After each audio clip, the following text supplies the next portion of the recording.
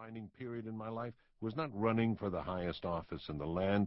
It started years earlier, in a foreign country where hardly anyone knew my name. Dear Mom and Dad, what a life. I can hardly believe that I'm living in such a wonderful place. My rest is about over, but I've really enjoyed myself so far. I'm going on a tour this afternoon, also one tomorrow morning. I should see about everything when I'm finished. The radio is playing. It reminds me of the times that I've been home, playing Norma Jean's records. So far, I haven't heard any records by Frank Sinatra. I guess he isn't too popular over here. The war news really sounds good. I guess Russia plans on helping us with Japan. Keep your eyes on the news for big things to happen. Had a fine breakfast this morning. Scrambled eggs, bacon, tomato juice, toast, and coffee. I sure miss my quart of milk per day. Tell Aunt Mildred to be sure to save some for Kenny and me when we get home. I ran onto a lieutenant in Eugene's camp only yesterday, but still haven't seen Eugene. So bye for now. Love, Bob. I folded the handwritten letter, dated April the 7th, 1945, one of the last that I would ever write with my right hand, and slipped it inside an envelope. I'd been enjoying a short leave in Rome, but the wonderful place in which I was living was a small pup tent pitched in war-torn Italy near the Po Valley, not far from the mountain town of Casteldaiano. I was a second lieutenant in the infantry, resting with the U.S. Army's 10th Mountain Division, an elite division of soldiers that, just prior to my arrival, had fought one of the bloodiest battles of the war. Because we were now in a rest mode, holding territory that had been won at a high price little more than a month earlier, I had plenty of time to write letters and to think. The war had finally tilted in our direction. Since D-Day in June 1944, the Allies had steadily fought from the beaches of Normandy toward Hitler's heartland. Although the casualties had been horrendous, the war was winding down. The Germans were retreating, Auschwitz had been liberated, the Americans and Russians were advancing toward Berlin, and it was time to start planning for the future. I couldn't wait to get back home to Russell, Kansas, where I'd been born and raised, back to Kansas University, where I'd been studying to become a doctor prior to the Japanese attack on Pearl Harbor. I was looking forward to reestablishing myself as a student-athlete at KU, well, at least as an athlete. Although I made passing grades, academics had not been my strength in school. Sports had been my passion. Ah, yes, back home. A pang shot through my heart when I thought about the young KU woman that I had hoped to marry until the war had separated us.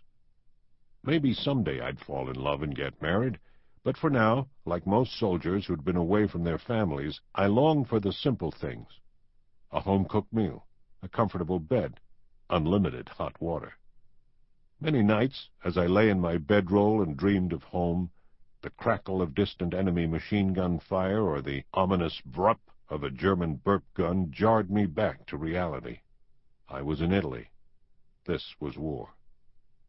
President Franklin Delano Roosevelt, Winston Churchill, and Joseph Stalin had described the Italian front as the soft underbelly of the opposition.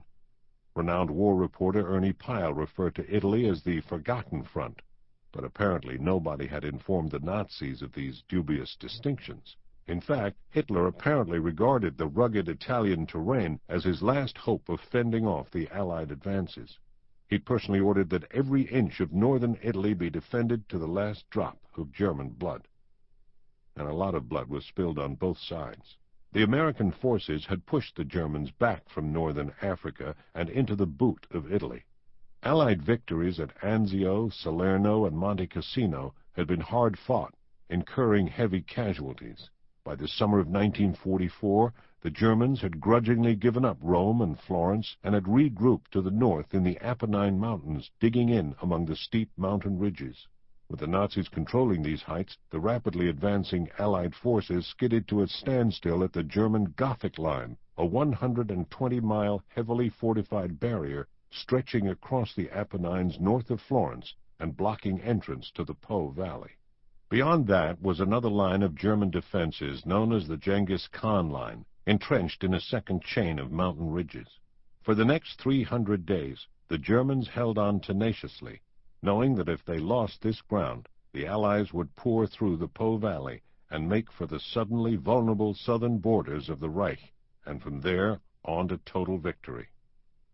Despite diminishing air support, the Germans were well dug into their bunkers around Casteldaiano, refusing to budge. They fought as men with no hope, either ahead or behind them. They were a formidable foe, because they had nowhere else to go.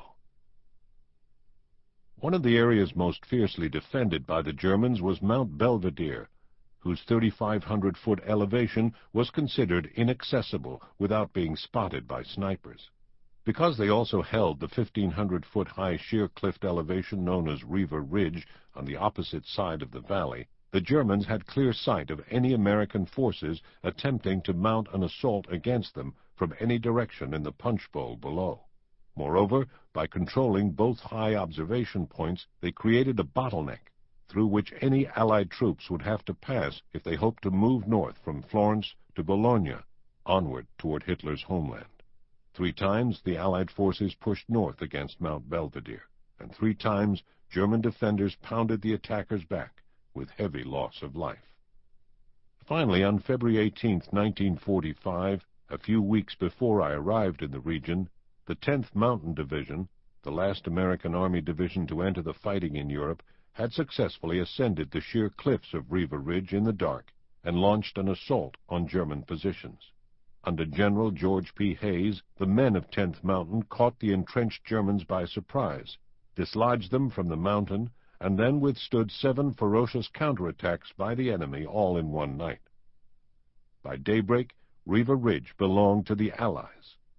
They then crossed the valley and scaled the heights of Mount Belvedere that had been laced with German landmines and strung with clear tripwires about chest high. Attempting to keep their footing while climbing the mountain in the dark, more than a few soldiers stepped gingerly around a landmine, only to bump into a chest-high line that set off the killer blasts.